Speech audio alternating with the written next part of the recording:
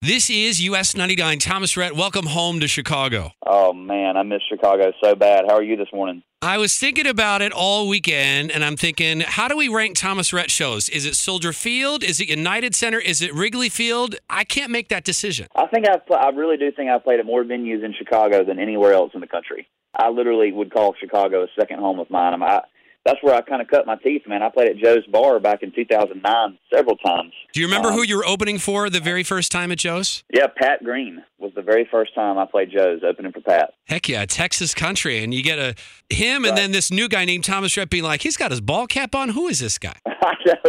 I know, man. I'm so grateful to the people of Chicago for welcoming us and really helping us hone in our craft, man. We've gotten to play some iconic venues there, and hopefully we get to do it a whole lot more in the future. Be a Light. You gave it to us in the pandemic. You wrote it a couple years ago. We love this song. But I'm curious, how did you recruit Keith, Reba, Hillary, Chris, all your friends to hop in on this song? Well, honestly, in a strange way, the pandemic was an easy way for me to say, hey, I know y'all don't have anything going on right now. Would you mind putting your vocal on the song? And it was really cool because Reba was the first person that I asked. Mm-hmm. She agreed to do it, and that gave me a lot of confidence to go ask other people to do it. And so, I think having a few of my friends on the song really helped to unify the message of what we were trying to say. Yes. And it's been really cool to watch how this song has kind of changed a lot of lives and given some encouragement to a lot of people in kind of a dark time. So, plus the fact that when you text someone to say, hey, will you help out on the song, and Reba's doing it, when you name drop her, it makes them feel really awful if they say no. Exactly. That was my whole strategy in the first place. Yep. Thank you.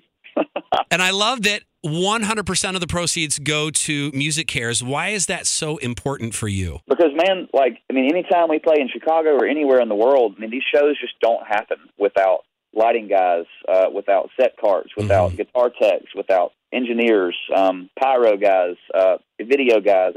The show just does not happen without them. And so this year, there's so many people that are flat, just out of work. Mm-hmm. There's a lot of bands who are selling their gear to help pay mortgage or help pay a hospital bill. Or I know a lot of people whose wives are pregnant who are wondering how they're going to pay that bill. And Music Cares is the answer to that, So in the beginning, just a portion was going to Music Cares, but now all of it's going. And so that's why this song is so important, man. If this song goes number one, it will be a huge check that we get to write for Music Cares to really help a lot of our band and crews across the country so that we can come back to Chicago and put on a great show.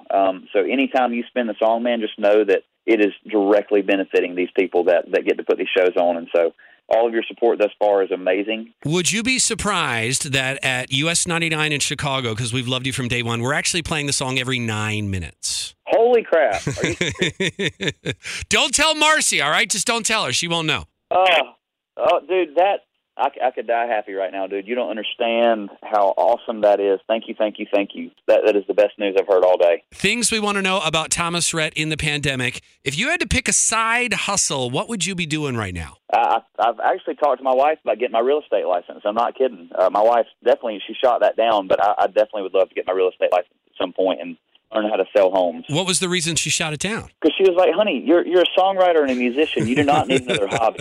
Because during this pandemic, I feel like I've learned how to, shoot a bow. I've learned how to use my Traeger and smoke a bunch of meats. And I feel like every 2 weeks I'm trying to do something different to kind of fill a void, I guess. Uh-huh. And real estate was just one of those things where I was like, maybe I'll just go take the test and see what happens. Okay, so take that. You learned how to smoke some meats in the pandemic. What's your specialty now? What's your dish that you're bragging about? Dude, it took me a long time to get this right, but I do feel like I make a perfect Texas brisket now. Nice. The first 4 or 5 was as hard as a brick, but now I feel like I've learned.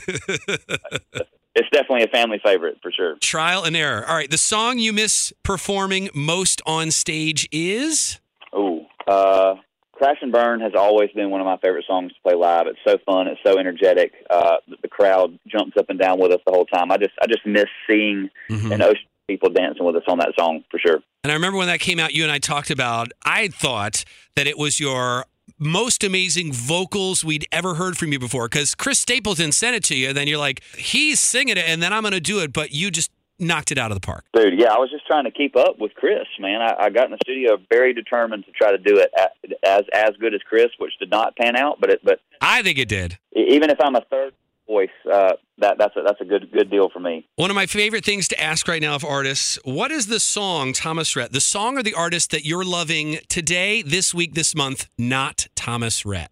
Ooh, Man, just like it seems like the rest of the world right now, Morgan Wallen to me is absolutely my favorite artist in country music, hands down. Anything that he puts on Instagram of new songs or any songs I hear on the radio, I'm just blown away at how somebody can write that many consecutive great songs.